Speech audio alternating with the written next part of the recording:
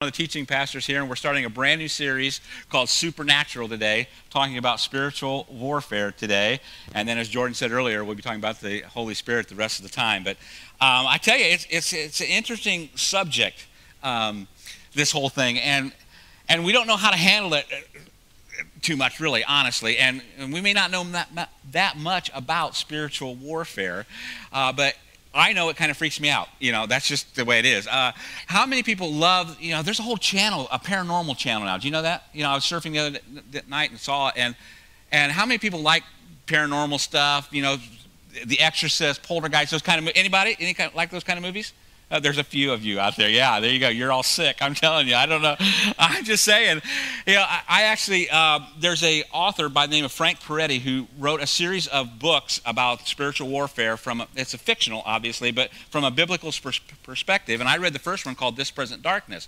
And after I got done reading it, I couldn't sleep for 3 weeks. And I still sleep with the lights on. I'm just telling you. It's just kind of weird. As a matter of fact, when we were getting ready to do this series, I actually brought Jordan in to show him a couple of different bumpers to use, and he was curled up in a little ball over in the corner and said, "No, let's not show any of them." It's just, it's kind of weird for some of us, and kind of freaks us out a little bit. But the church has been notorious about handling this whole subject of spiritual warfare in a couple different ways.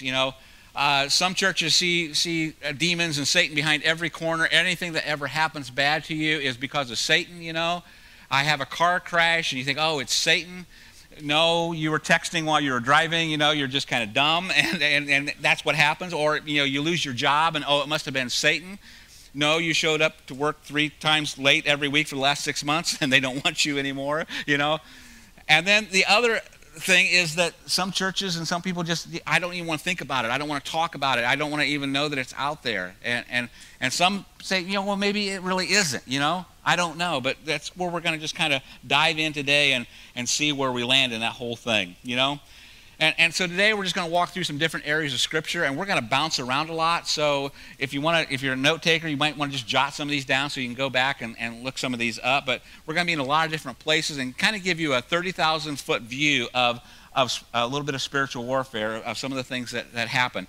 The interesting thing to me was when I was studying this and coming to this teaching today is that how many different areas of the Bible, different books of the Bible that spiritual warfare is talked about, the spirit world is talked about, and how many different authors, how many different people wrote about this, Jesus being one of them.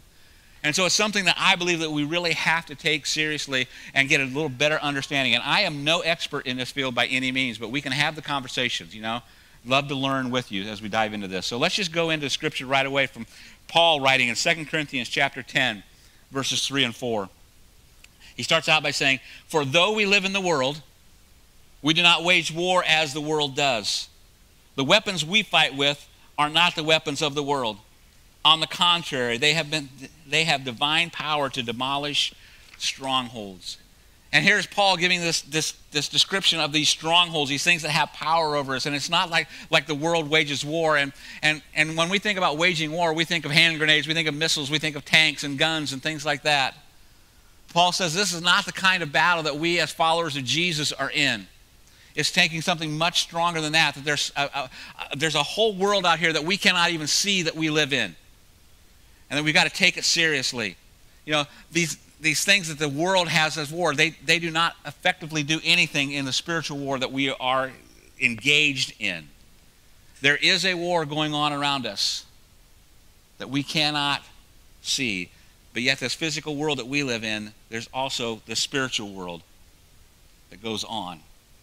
And there's this whole war going on of this good and evil, this light versus darkness. It's kind of the old Star Wars background. And I think we're drawn to those kind of things partly because we understand it at some level that we are in this type of war, this good versus evil. So how do we engage? If we don't use the weapons the world uses, how do we engage with this war that we're in, this battle that we are in? And I think that's why we spent the last 4 weeks talking about prayer, because prayer is one of the biggest things that we can do. It's one of our biggest weapons, our own faith, understanding what Jesus did on the cross, that he defeated the darkness by paying the price, the penalty for sin on the cross with his blood. And God's word, the scriptures that we go back to and ground ourselves in and say, this is the truth. This is what we have to live out of. Paul goes into Ephesians 6:10 and says this, Finally, be strong in the Lord and his mighty power. And I think this is so crucial, so important that we understand what he's saying here. It's a simple verse. But he's telling us to be strong, not in our own power, but in his power. We cannot fight this battle on our own. We have to fight it in his mighty power and be strong in him. Because if we are battling this, if we are waging war with ourselves, we are going to lose this war. He goes on in verse 11 and says, put on the full armor of God so that you can take your stand against the devil's schemes. And I think this is so interesting because each of us are going to have to take a stand. We're being attacked from every angle, everything coming at us as followers of Jesus, as Satan is trying to take us down. So we are going to have to take a stand. And he talks about the devil's schemes. And I don't know what that word does to you when you think of the word schemes, but I know that there's been times in my life that I've schemed to get what I want to get, you know. I didn't tell my parents the whole truth about everything that was going on just so I could get what I want. And I believe that's exactly what he's trying to get to here, is the enemy is using everything he can. He's scheming in every way to bring us down. He's scheming to a point of, painting these half-truths that's going on. There may be an ounce of truth, but yet there's something underlying that is not correct. He plays with our emotions and our feelings to get us to do what he wants us to do, to take us away from our mission, from our goals. Verse 12 goes on, for our struggle is not against flesh and blood, but against the rulers, against the authorities, against the powers of this dark world, and against the spiritual forces of evil in the heavenly realms. Paul is painting a picture of what's happening in the spiritual world, that there's actually a hierarchy of these demons and these other beings, and there's a battle going on. He's trying to get us to focus that this is what our war is. This is what we have to be concerned with. And I think one of the devil's schemes is to get us not to even think about those kind of things, but think that it's all about other people, that we are in war with other people, that we are in disagreement with other people and trying to divide us. And, our battle is not against other people. Our battle is not against the government. It's not against Republicans or Democrats. It's not against CNN or Fox News. It's not against Hollywood. It's not against this organization that you don't agree with. It's not against a blogger that just makes your blood boil. Your battle is against powers in a dark world. That's who is after us. What we see with our physical eyes in our physical world is not all that there is or going on around us.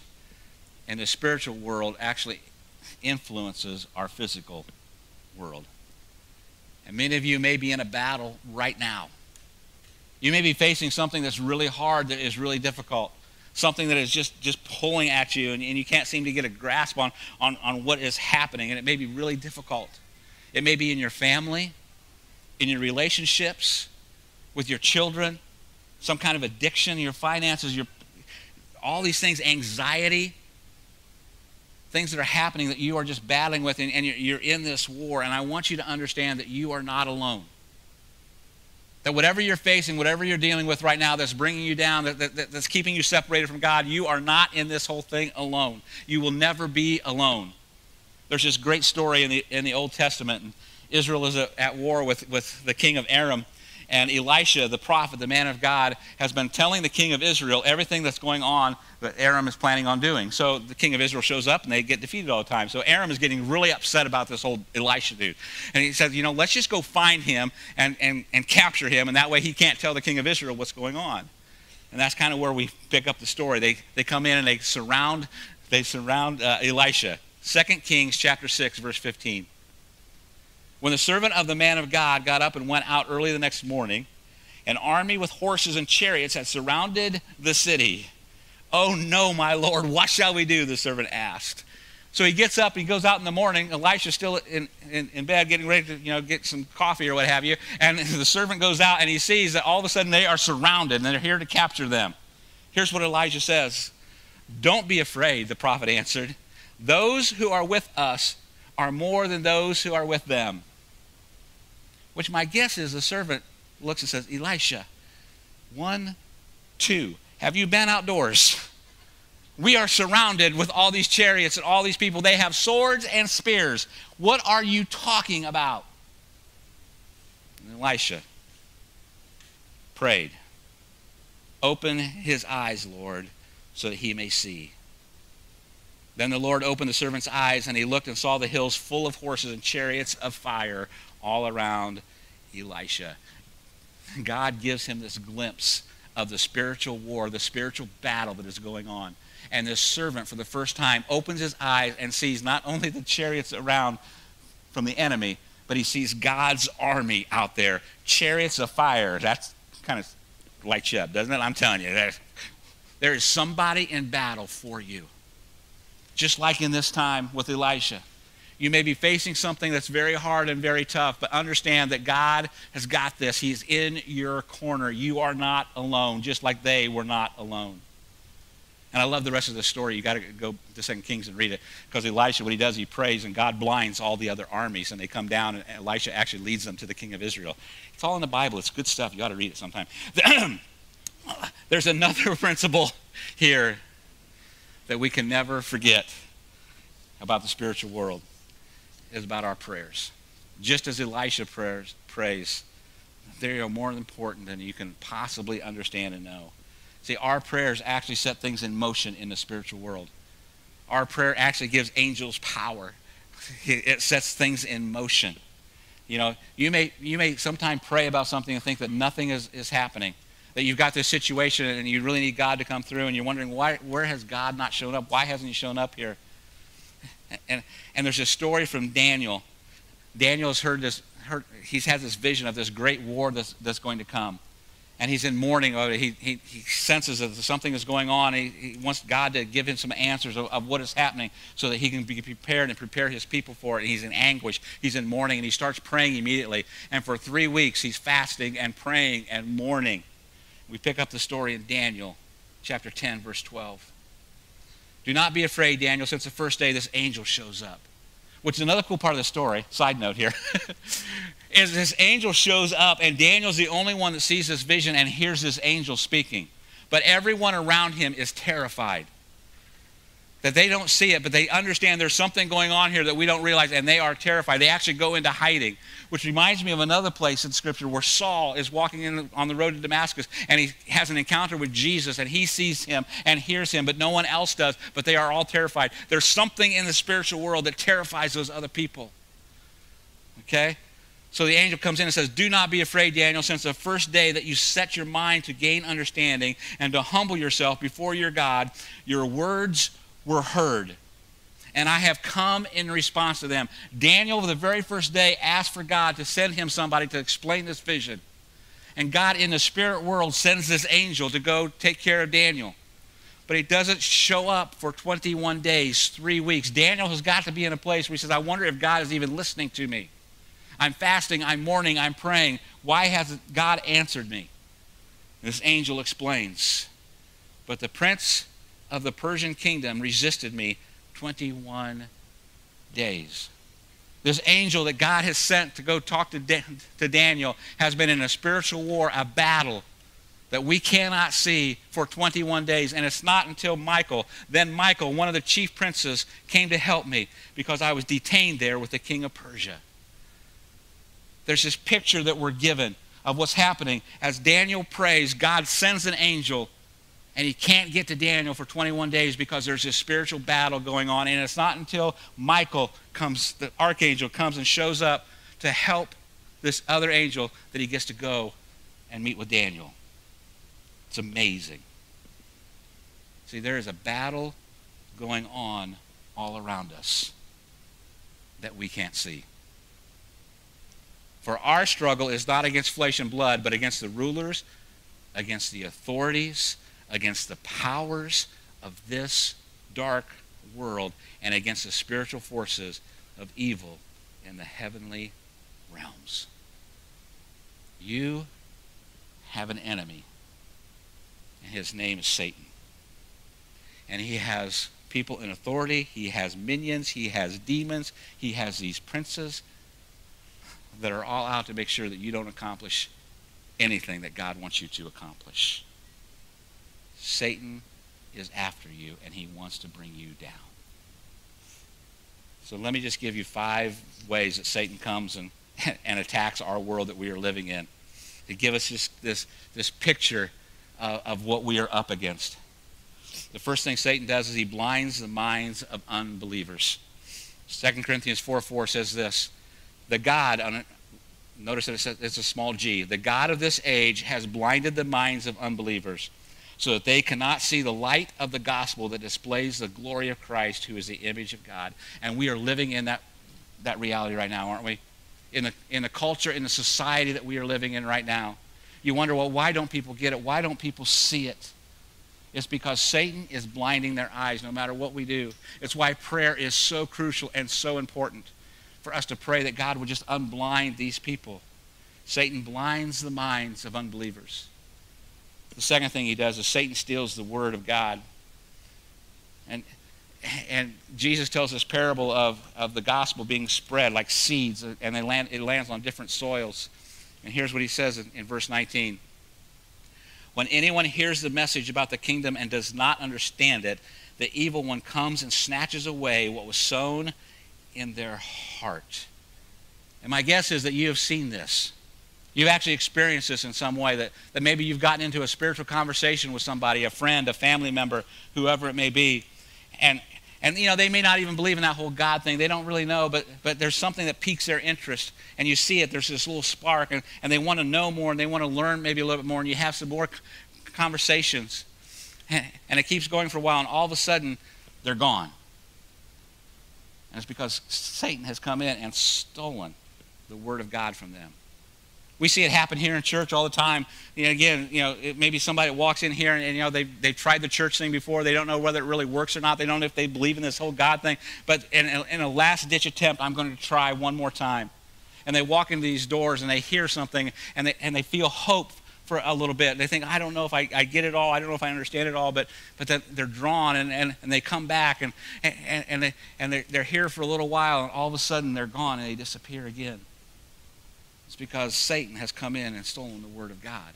It's why our prayers are so crucial for those who are lost, who are far from God.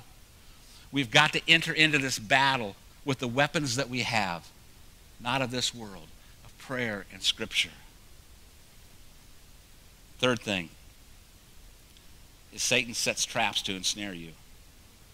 Every one of us have some kind of weakness. You have a weakness that you just know that, man, you have this vulnerability that you can fall into this kind of temptation. We talked a little bit about that last week. And Satan's going to use everything he can. He knows you also. And he's going to set a trap, and he's going to throw things in front of you that will pull you away from God's purpose in your life.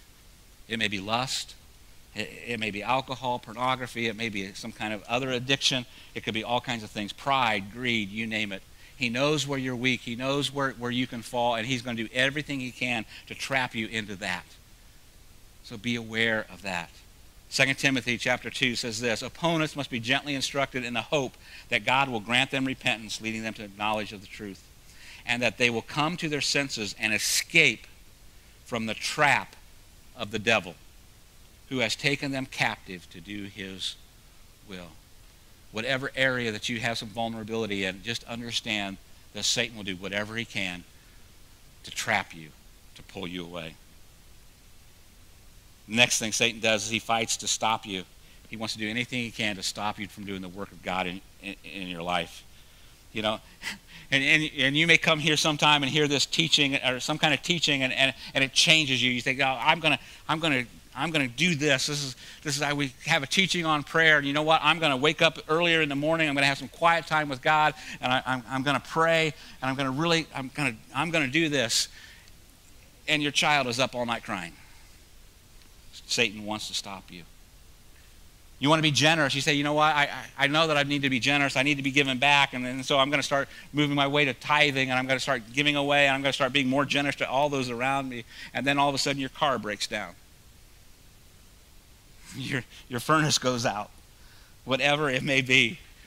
He'll do anything he can to stop you. You think, you know what? I'm going to volunteer. I'm going to impact kids' lives. I'm going to volunteer in Bridge Kids. I'm going to coach a sports team here. I'm going to work with the youth. I'm going to do something that I can give back and help be a positive influence for these people.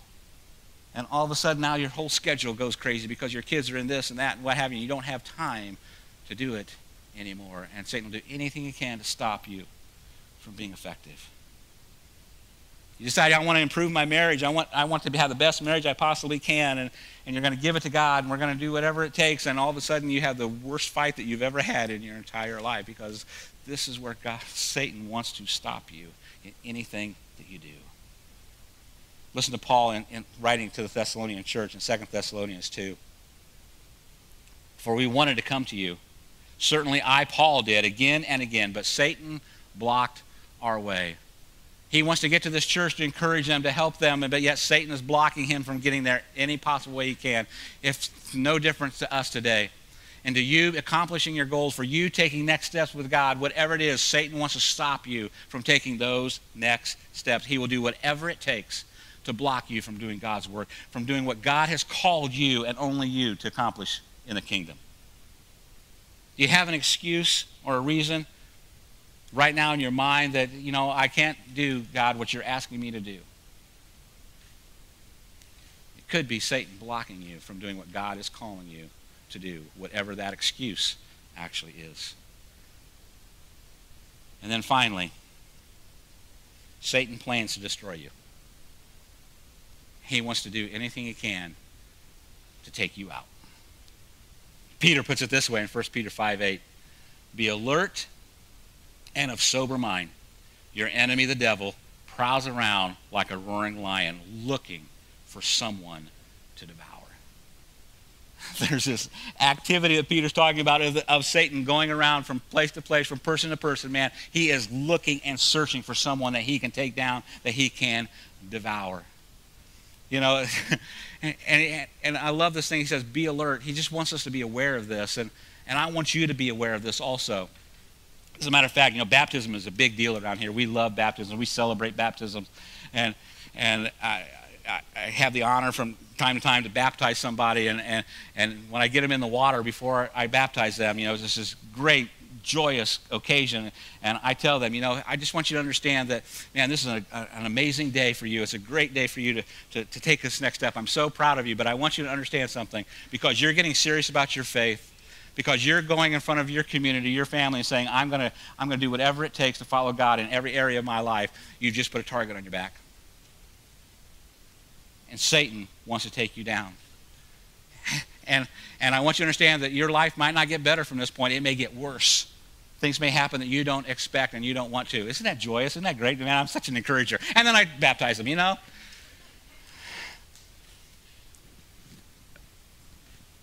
But it's what happens.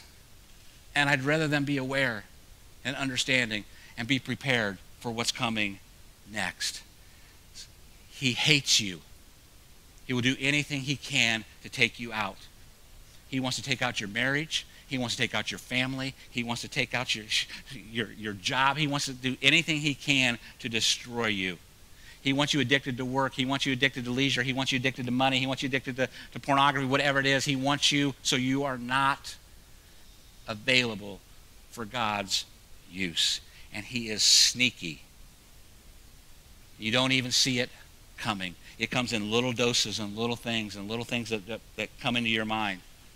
In my last ministry position, I had this guy that I had become friends with, and he was such an encouragement, man. It was such a cool thing, and I was actually able to help baptize him, and he said, I just want to live my life, and he actually offered to take over one of our largest ministries. He was going to be amazing at it. He would have been great at it. Shortly after that, he got a job promotion, and it started taking more and more of his time. And we saw him less and less, and I was able to get really with him and talk about what was going on in life and things. And we saw, like I said, we saw him less and less, and he started to fade, just a slow fade. Turned to alcohol, lost his marriage, lost his family. Never could get together with him again, and he was gone. He's taken out. And I am convinced it's all because Satan was scared to death that he had something to give. He didn't even see it coming. And it happens here all the time. We see people come in and get excited about God, and something happens, and they get disgruntled. They get they get maybe disconnected, feeling a feeling of disconnected, and then they start disappearing, and they go, and all of a sudden now we don't see them anymore, and there's no impact in their lives. And it breaks our heart. And they're not able to make a difference in anybody's lives again. I don't want that for you. See, there's a battle going on that we cannot see. But it is happening all around us. And it affects us every minute of every day. Are you a little freaked out? Even studying this and coming back and re-engaging in some of this stuff, it freaks me out. I'll be honest with you. And it's a little bit scary. But just as Peter says, I just want you to be aware. I know I've had my antennas up a little bit more as of late. Is what's going on? What am I hearing? Is this discontent that I have in my head, is it from Satan? Is he trying to do something? Is he being sneaky again? Is he trying to pull me away? And I just want you to be aware of that. And just start asking yourself, why am I feeling this way? What is going on in my lives? Why is there this discontent? Why is there this discouragement? What's going on? And if nothing else, if you just be aware that maybe this is spiritual warfare, maybe this is Satan trying to take me out. And I really struggled with how to close this whole teaching today. And I was praying, I said, God, I just don't have a closing. What is it you want me to say at the very end of this whole thing? And I follow a person by the name of Christine Kane. I don't know if you ever heard of her or not. She speaks on all kinds of circuits and things. She's incredible. We go to any conference we can where she speaks. And it just so happens in her Facebook post that day, this came through. And this is how I'm going to close today. I'm just going to read you what Christine Kane talks about. Here's what she says. There's no doubt that the greatest fight you will have to fight on an ongoing basis is the fight for faith. The enemy is a liar, deceiver, and accuser. He is relentless. He will try and make you think that God is not good, that God is unfaithful, that God is mad at you, that you are hopeless, helpless, dispensable, or useless, that you are unloved, unseen, or unwanted, that your failures or mistakes have disqualified you from your purpose, that your limitations can limit what God wants to do in and through your life, that the thing keeping you up at night is beyond redemption, that you will never get through it, beyond it, or over it. You will not believe or hold on to the promises of God by default. You must be proactive. You must fill your mind and heart with the things God says about you so that you have the ability to counter the lies of the enemy. It's a fight of faith, not a walk in the park.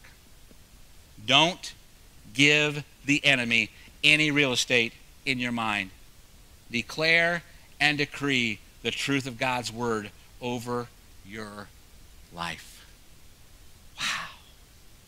I'm going to leave you with one final verse today, found in 1 John chapter 4, verse 4.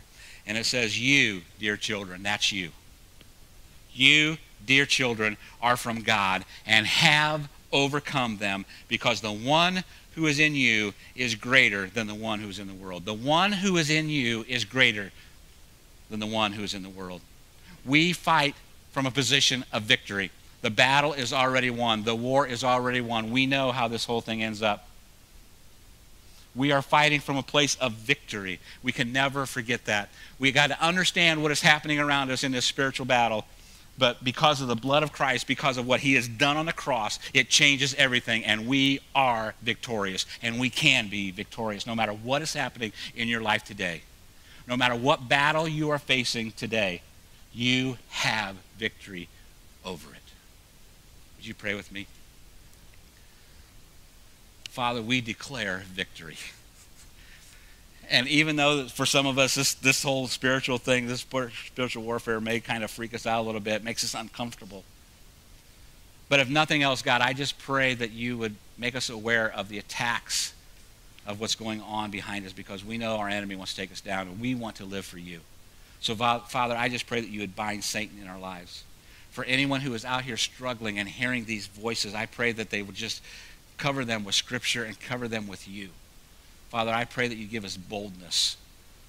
I pray that you would give us this knowledge that we are operating from a place of victory. Thank you for the cross. God, I just pray that we as individuals and as a church will never lose sight of who you are and what you're calling us to do. It's in the amazing name of Jesus we pray. Amen.